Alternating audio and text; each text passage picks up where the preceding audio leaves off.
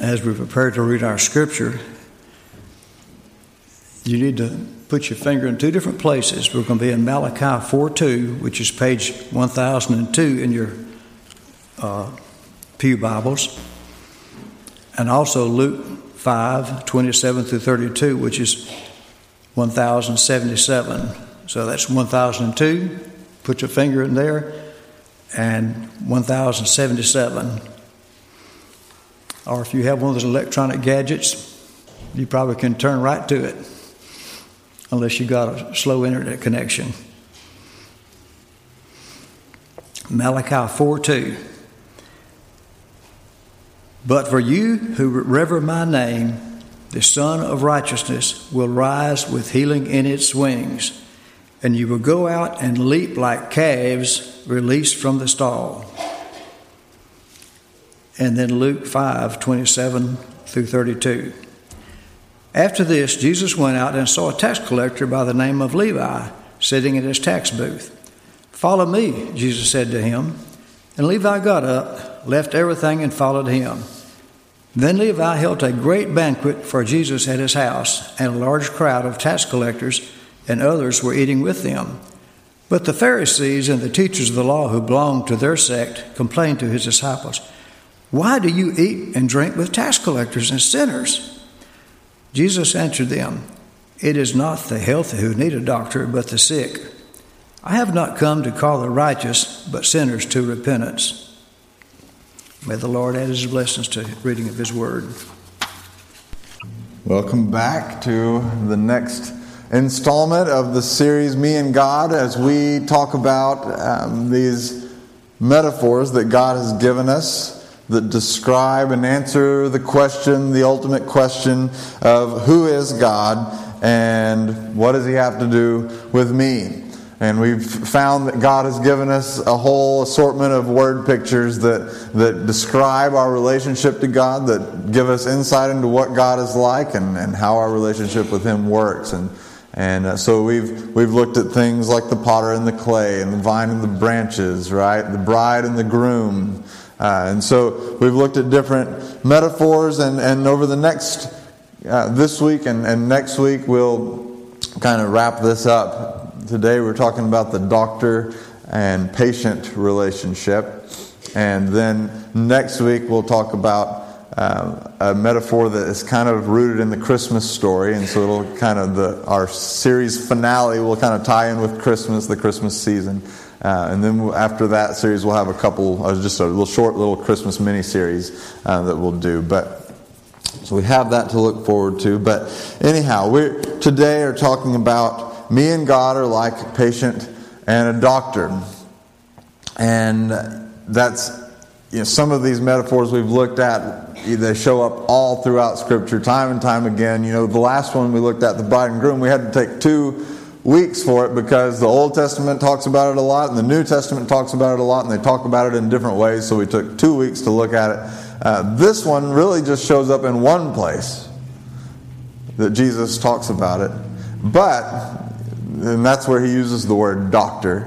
But when you broaden that up and you talk about God as our healer, oh my goodness, where do you begin? And that's from beginning to end, God as our healer is talked about. And so today we look at patient and doctor. God and I are like that. So as we do that, and I was just thinking about doctors and patients, and we've had a lot of experience with that lately.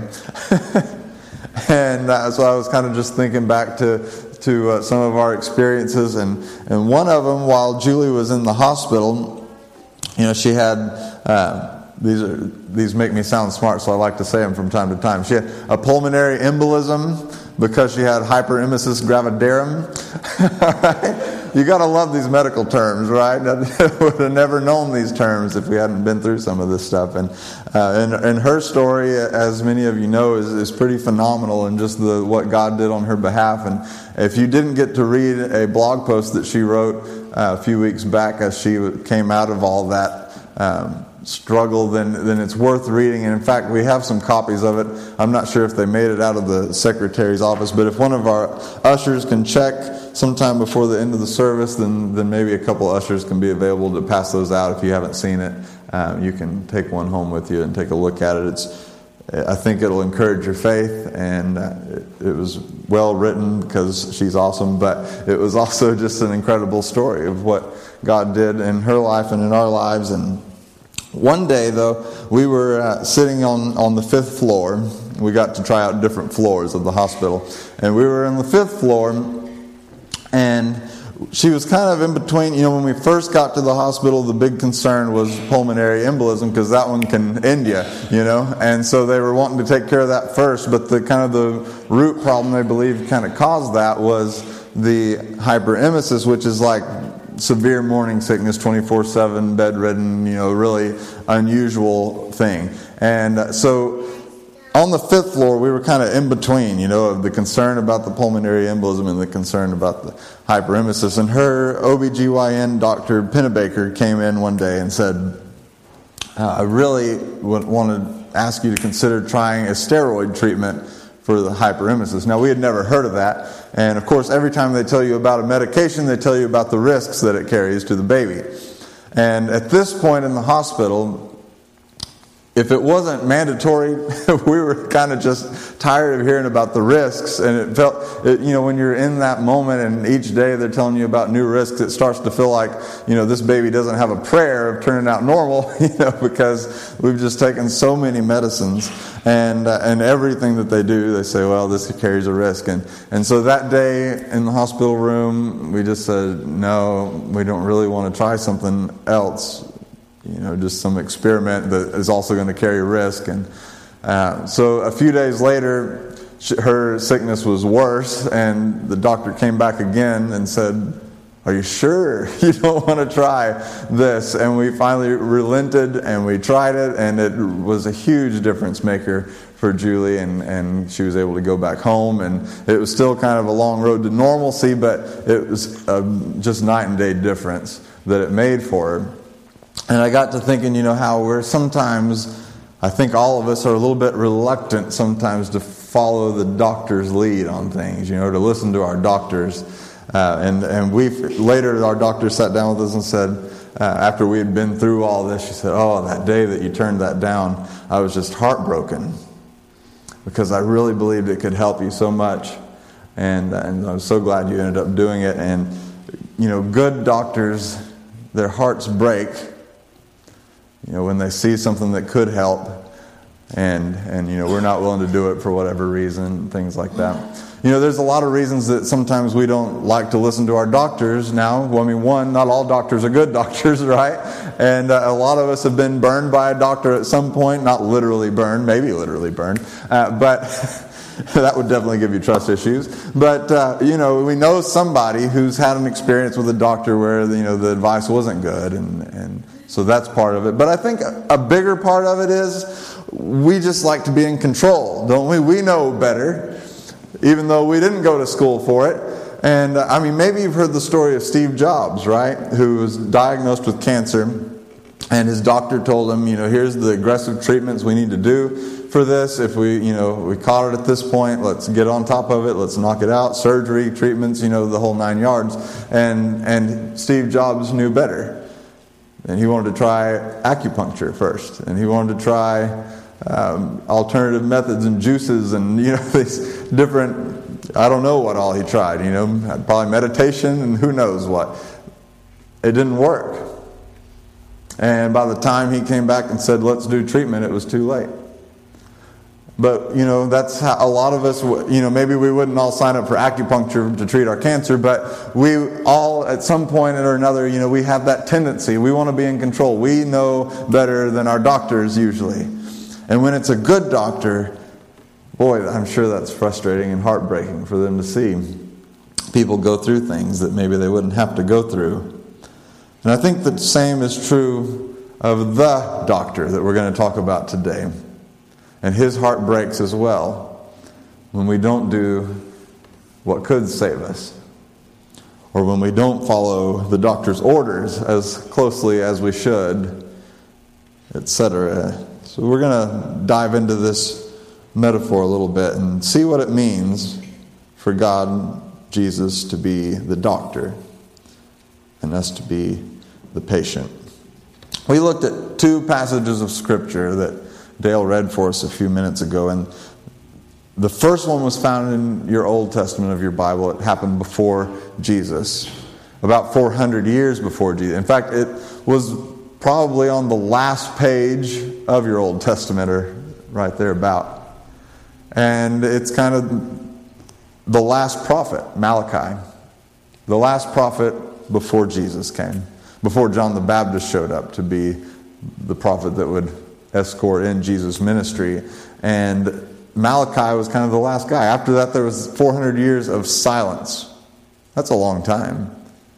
I mean, our country's only been around, we're going on, what is it now? We're getting close to 250, 240-ish, something like that. So, I mean, you think about to the beginning of our country, seems like a long time. We're talking longer than that, 400 years, where the people of God didn't have a prophet in the sense of an Isaiah or a Hosea or all those prophets that we read about in our Old Testament. And during that time, they were awaiting a Messiah. And part of the reason they were awaiting it is because people like Malachi prophesied that a Messiah would come. See, Malachi was he was in a season of life. A lot of those prophets like Isaiah and Jeremiah, the prophets we read about and from the most, they stood and they said, Israel, you're going in the wrong direction. God is going to exile you from this land. And that happened. The temple was destroyed. They were uprooted and taken out of Israel for about 70 years.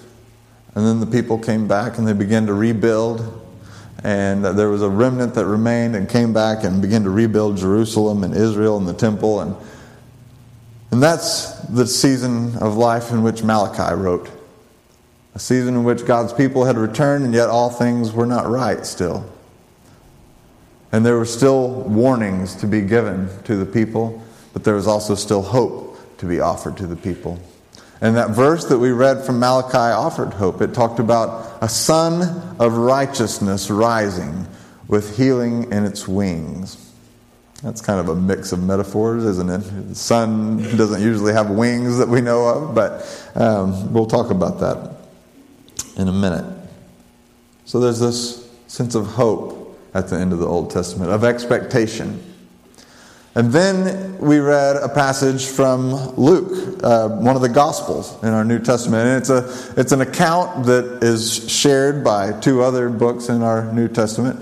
Matthew, Mark, and Luke all give the account of Jesus calling Matthew to be one of his disciples, one of his apostles, one of the 12, one of the inner circle.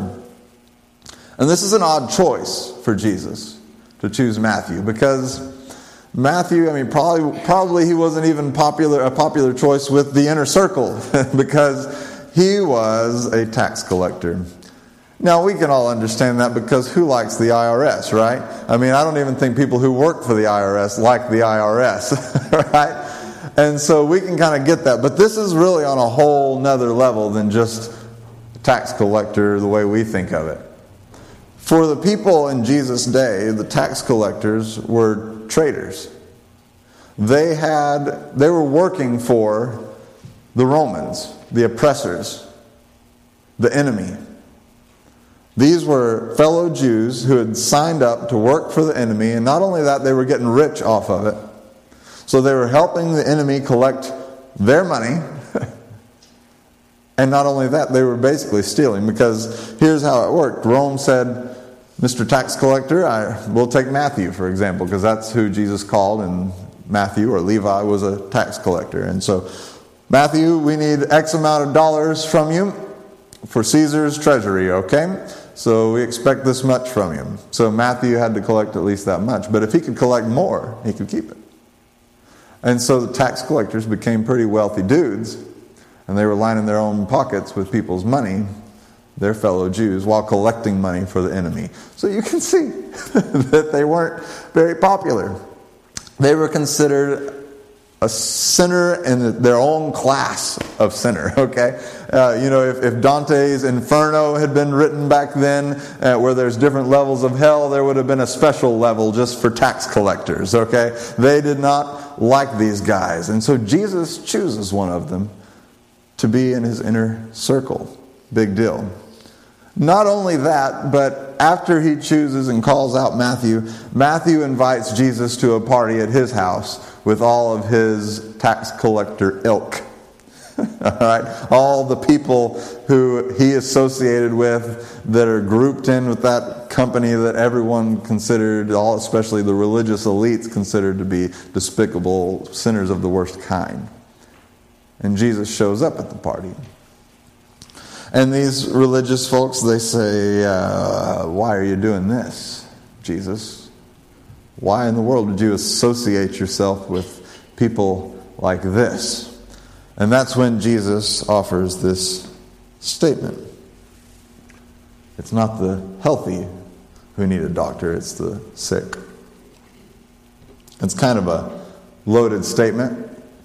I think there's a little bit of sarcasm in the statement because if you read much of what Jesus thought about the religious leaders of his day, he didn't really think they were healthy, did he? They were about the sickest people around. But he says this, because of course they think they're very healthy, right? It's also interesting because Jesus, I think that the religious leaders of his day, the Pharisees and the different ones, they viewed Jesus as kind of a lesser peer. He was a teacher of the law as well, but he was kind of rogue, teacher gone rogue. And so they kind of considered him a peer, but in this, Jesus seems to kind of group them into the patient group. Hey, I didn't come to hang out with you guys. I came to hang out with the patients that need the doctor. So Jesus is the doctor. Everyone else is a patient. So it's kind of a big statement. Bold statement.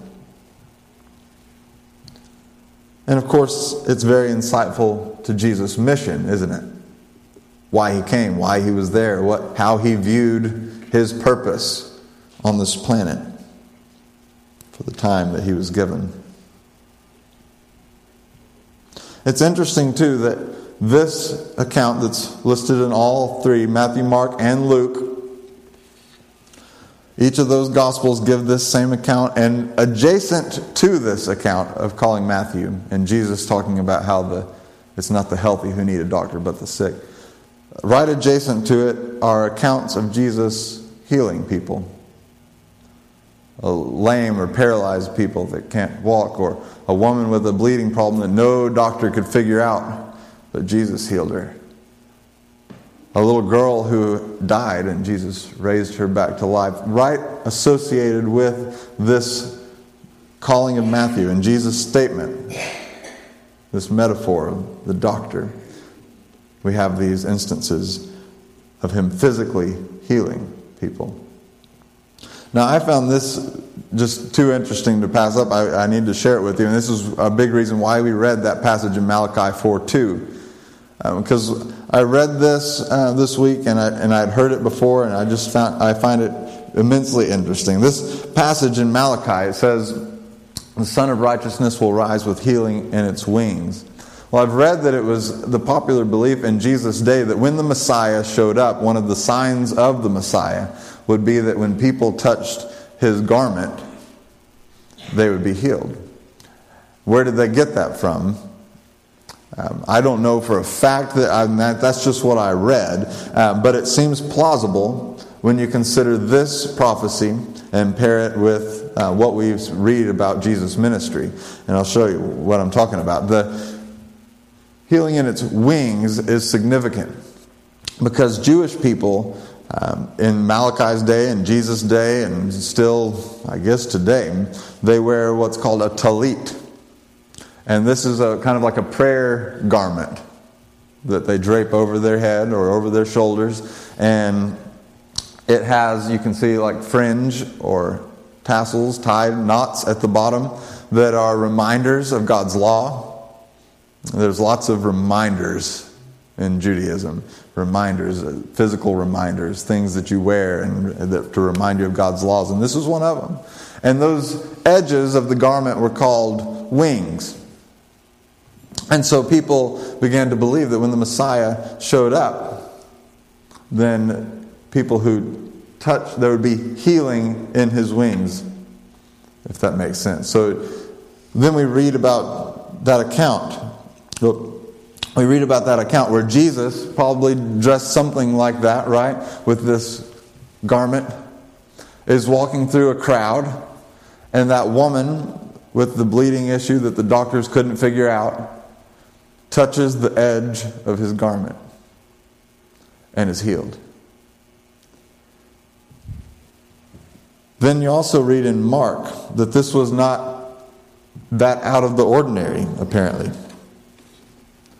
Because people begged him, the crowds that would come and see him would beg him to let them touch even the edge of his cloak, his garment. And all who touched him were healed. So it's an interesting thing that there's, in a sense, this literal fulfillment of the prophecy in Malachi 4:2, where it says the Son of Righteousness will rise with healing in its wings, and as people touched the wing of his garment, they were healed. It's pretty incredible. But I think it's safe to say also that when Malachi wrote that prophecy about the Son of Righteousness rising with healing in its wings, he was not just talking about physical healing. And it's abundantly clear that when Jesus talks about being our doctor, that he's not talking about physical ailments, even though physical healing was a major part of Jesus' earthly ministry. Jesus viewed his healing ministry as a sign of his kingdom and a sign of his legitimacy as the Messiah, as the coming king. I just want to comment on the physical healing thing for a minute before we move into what can we do with this metaphor and how can we apply it, because I think it's becoming kind of a hot topic in our culture and church culture, this physical healing thing. There's, it's I think all of us sometimes, when we read the stories and the accounts of Jesus and the early church, and we read these miraculous healings, and we ask the question, the fair question, why don't we see this in our day and time? Is our faith not strong enough? What's the difference here? And in reaction to that question, sometimes a lot of believers find themselves drawn to the groups in the church that promote and teach what's called divine healing. But there's different brands of divine healing, right? And so, some of what's becoming popular right now is people go to, whether it's a conference or just, maybe a pastor might go to a conference and then bring it back to his church, or so forth and so on. And there's popular groups that have become popular through worship cells, like you may have heard of the band Jesus Culture.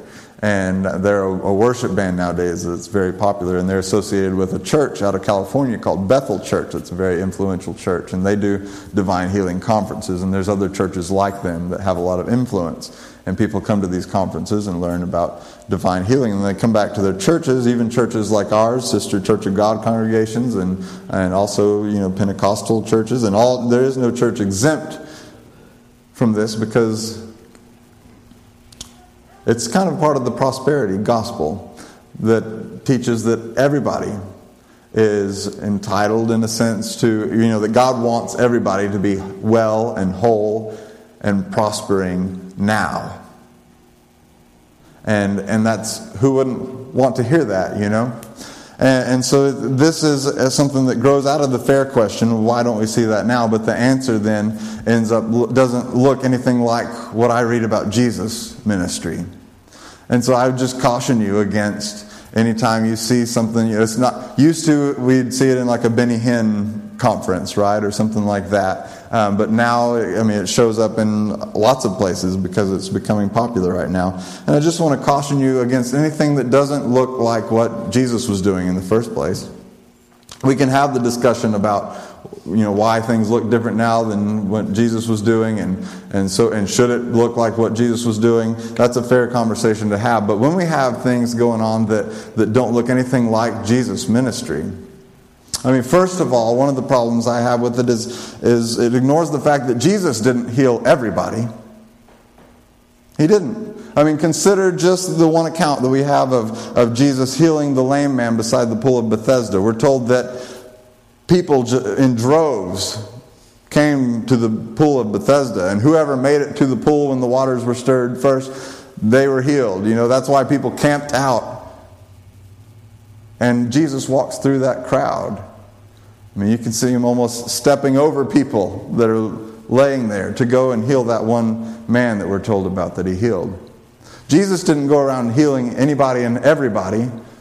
And so anything that teaches that everybody present should be healed of anything ailing you doesn't seem to match up with Jesus' own ministry to me. And second of all, when I see, the way it's done a lot of times, it seems very theatrical to me. It seems almost like more like one of those old West medicine shows, with the snake oil or whatever. Step on up and be healed, and that's kind of how, have you seen those deals, where the pastor or whoever it is that's up front says, is there anyone here with a back problem? Come on down and be healed. Is there anyone here with, a bladder problem, and come on down and be healed, and someone that has trouble walking or someone that's struggling with depression, come on down and you're healed in the name of Jesus. And again, that doesn't look to me anything like Jesus' ministry or the ministry of the apostles. I've never read about Jesus saying, is anyone in the crowd struggling with, you fill in the blank, come on down and be healed. Instead, we read about people coming to Jesus and saying, Jesus, would you heal my daughter? Jesus, Lord, I want to see again. And Jesus, seeing their faith, often healed them. And so when I see those things, it makes me a little bit nervous. And I want to caution you against I've cautioned you before against the prosperity gospel that teaches that everybody should be well and whole and prospering now, because that's not biblical. In fact, Jesus and his followers often suffered the most in this world. But it's our belief that all will be made right, and that we're not trying to store up treasure here, are we? But in heaven. That's not to say that God doesn't heal today, that there is not divine healing today. It's just not going to be everybody right now all the time. So we continue like the early church to pray for divine healing and to pray for God's will to be done in people's lives.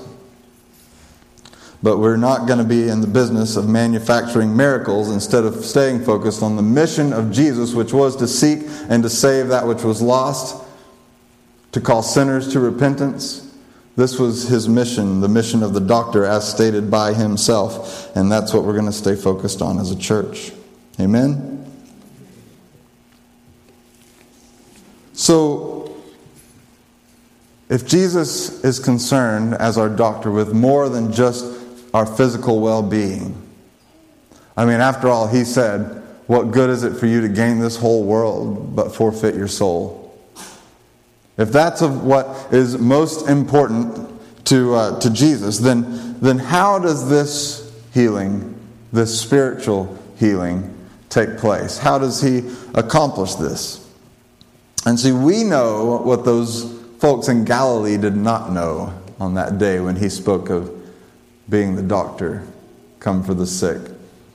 What we know is that this same Jesus, this doctor, would find the remedy himself by giving up his own life and being raised again to life. We have that benefit, that knowledge. We have the accounts of the ones who witnessed it to be able to stand and say, this is how Jesus brings healing. You've got some blanks on your note card today. The first one, how does the doctor bring healing? to our problem. Maybe it begs the question first of what is the problem? And so there aren't blanks on your card for this. Maybe you want to write it on the back or something. But the problem is sin. The sickness that we're dealing with as humanity is sin. That's what we believe. And sin, at its core, at its root, is a rejection of God. It's not giving God the credit He's due. It's doing things our way instead of God's way. And the symptom, there's many symptoms of sin, I guess you might say. The result of sin is fatality. 100%. Without the cure, sin is fatal. That's what Scripture teaches us time and again. So every person born on this earth, since the fall of man, we believe, is born with a fatal disease called sin that rises up in our life. We're bent towards rejecting God's way and doing it our way. And the result of that is inevitably death. So what is the doctor's medicine? The doctor's medicine is grace. The grace that sent Jesus to the cross on our behalf. The grace, the medicine works by, when we have grace in our life, it begins to kind of draw out the poison of sin from our life with the blood of Christ.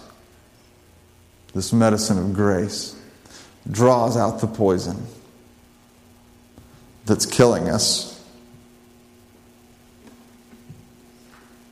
The doctor's medicine is grace. But have you ever noticed when you go and you get medicine, a prescription, that it always comes with the doctor's orders on how to use the medicine, right? It always says, take it thus in such a way. And if you take it wrong, it could end you, right? If you take it wrong, if you just take the whole bottle at once and don't read the instructions, that could be bad.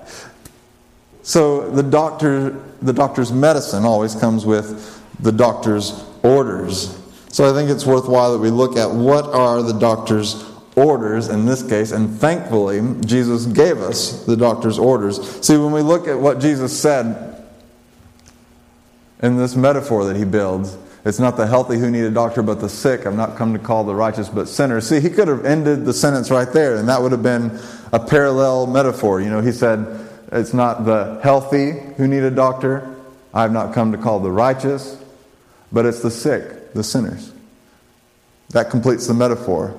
But Jesus said He's coming to call the sinners to repentance. To repentance. And so the doctor's orders are repentance.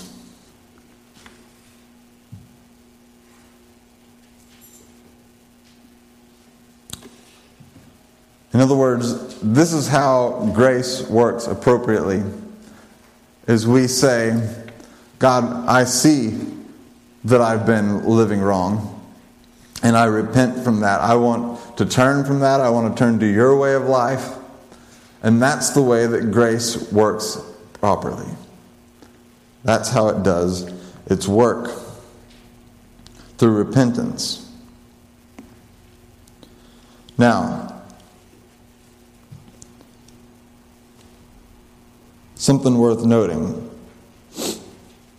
As soon as you're moved from the sick category to the healthy category, as soon as you move from sick unto death to healing unto life, then you are no longer the mission.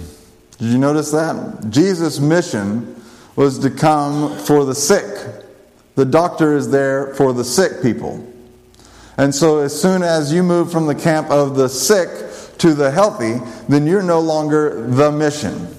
That doesn't mean that you don't matter. In fact, you matter a lot. He paid a high price to heal you, didn't He?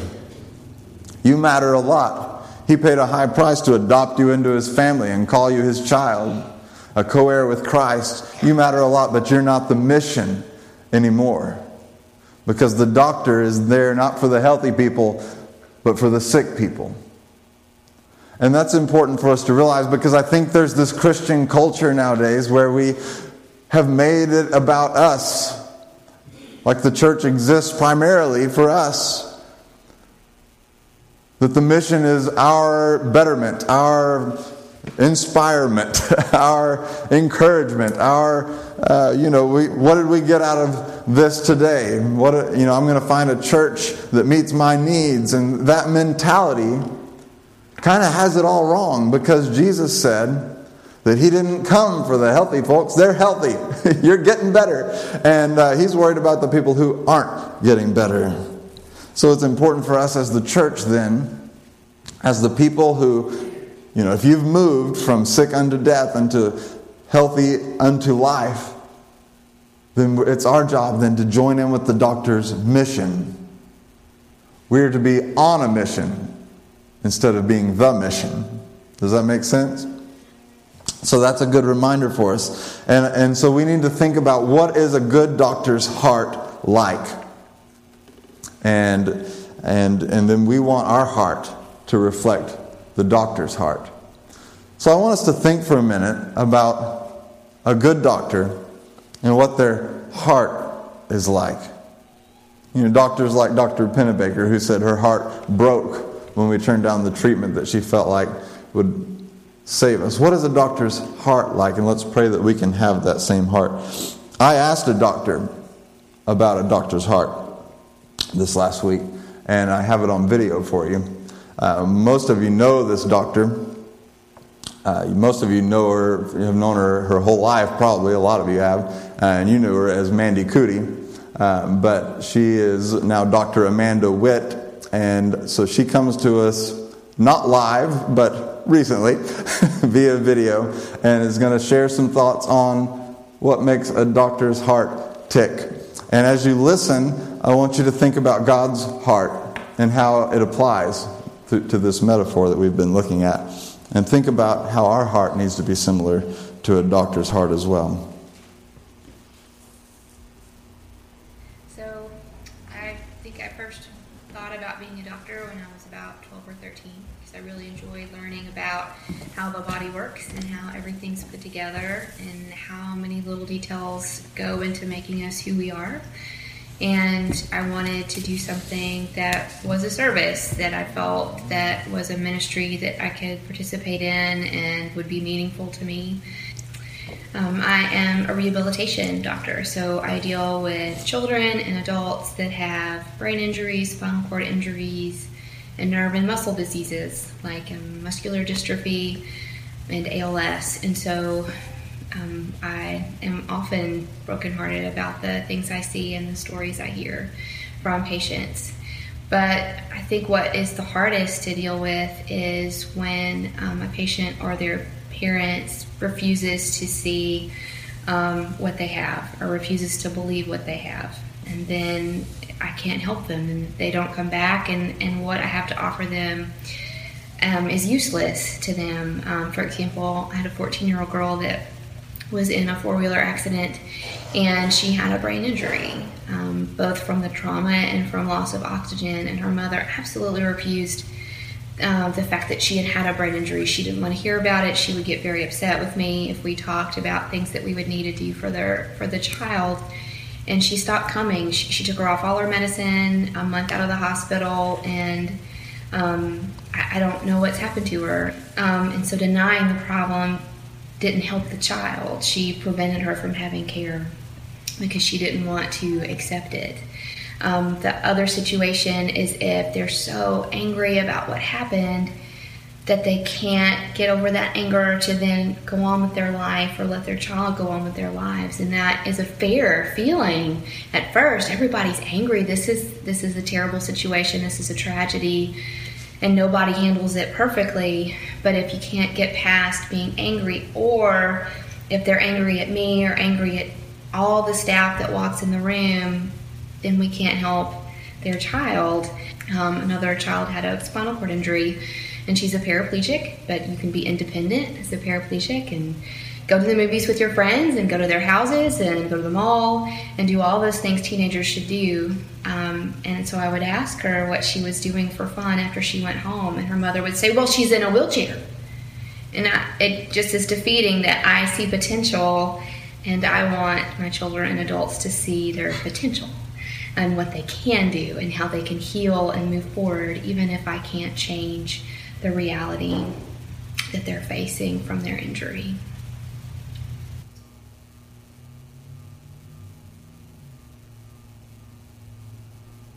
I think what brings me the greatest joy, even in sometimes sad situations where I can't make what has happened go away. I can't give them back the full function of their brain or their body, but I can be there for the patient and their families and help them see potential in their lives even after a tragedy or a trauma. And so I like it when I get that connection with the patient, that little flash of a smile or a dimple from one of the children, or seeing them run or walk to me after I had seen them in a coma, and then I can see them maybe 6 months, maybe a year later, walk into my clinic, their arms open, saying my name, just coming to hug me, and seeing that progression and that sparkle come back, seeing who they are, because I don't often get to know them before they were hurt. And I see them when they're at their lowest. Just having that connection with who they are as a person, and knowing that they see me as somebody who's trying to help. They let me help them, and they know that I care about them. And I can see that reflected in their face, and knowing that we have a partnership moving forward and helping them to feel better and enjoy life and accomplish their goals.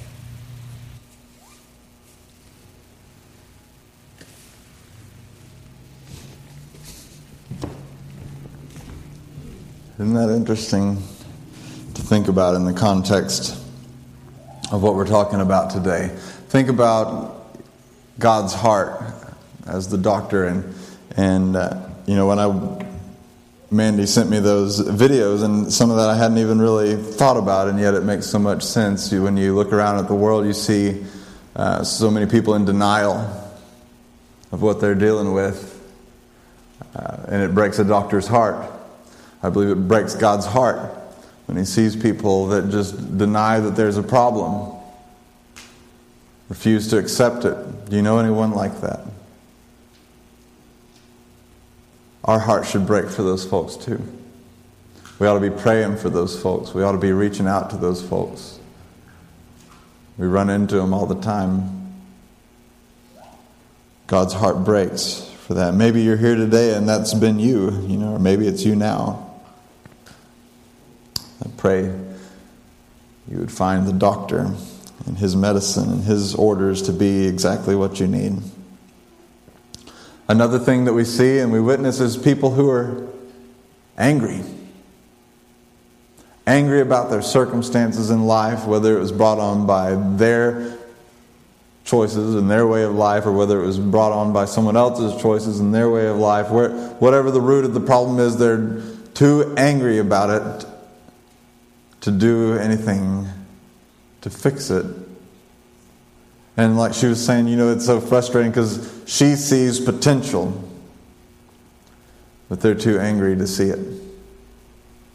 And even in our worst circumstances, even when sin has made it a complete devastation and just a wreck of our lives, God still sees potential there.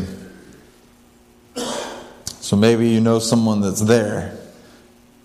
And our hearts should break for those folks just as a doctor's heart and the doctor's heart does. And what brings the doctor the greatest joy? It's to see lives changed, right? To see someone who was crippled by whatever they were dealing with, who makes all this progress, and they're overjoyed about it, and therefore the doctor is overjoyed about it, and there's this sense of reward. And I think the thing that cheers God's heart the most is that life transformation that takes place when someone takes the medicine of grace, follows the orders of repentance, and the Holy Spirit comes alongside them and they helps them change, and they're like a new person. You ever known someone like that? Are you someone like that? It brings joy to God's heart, and God says that there's great rejoicing in heaven when even one person does that and their life is changed. May we have the doctor's heart. I'm going to ask the band to come up, and we're going to lead you in a song in just a moment, but let's pray. Father, we thank you. Thank you for being our healer.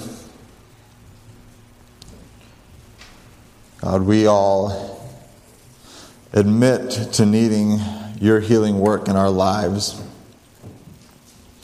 Many of us also need to admit that sometimes we've pretended that the mission is still about us. Holy Spirit, we ask you continue your work in our lives, even as we become passionate about what the doctor is passionate about. Give us your heart, O Lord. Send us out on your mission. May we be the hands and feet of Jesus. We pray it in his name. Amen.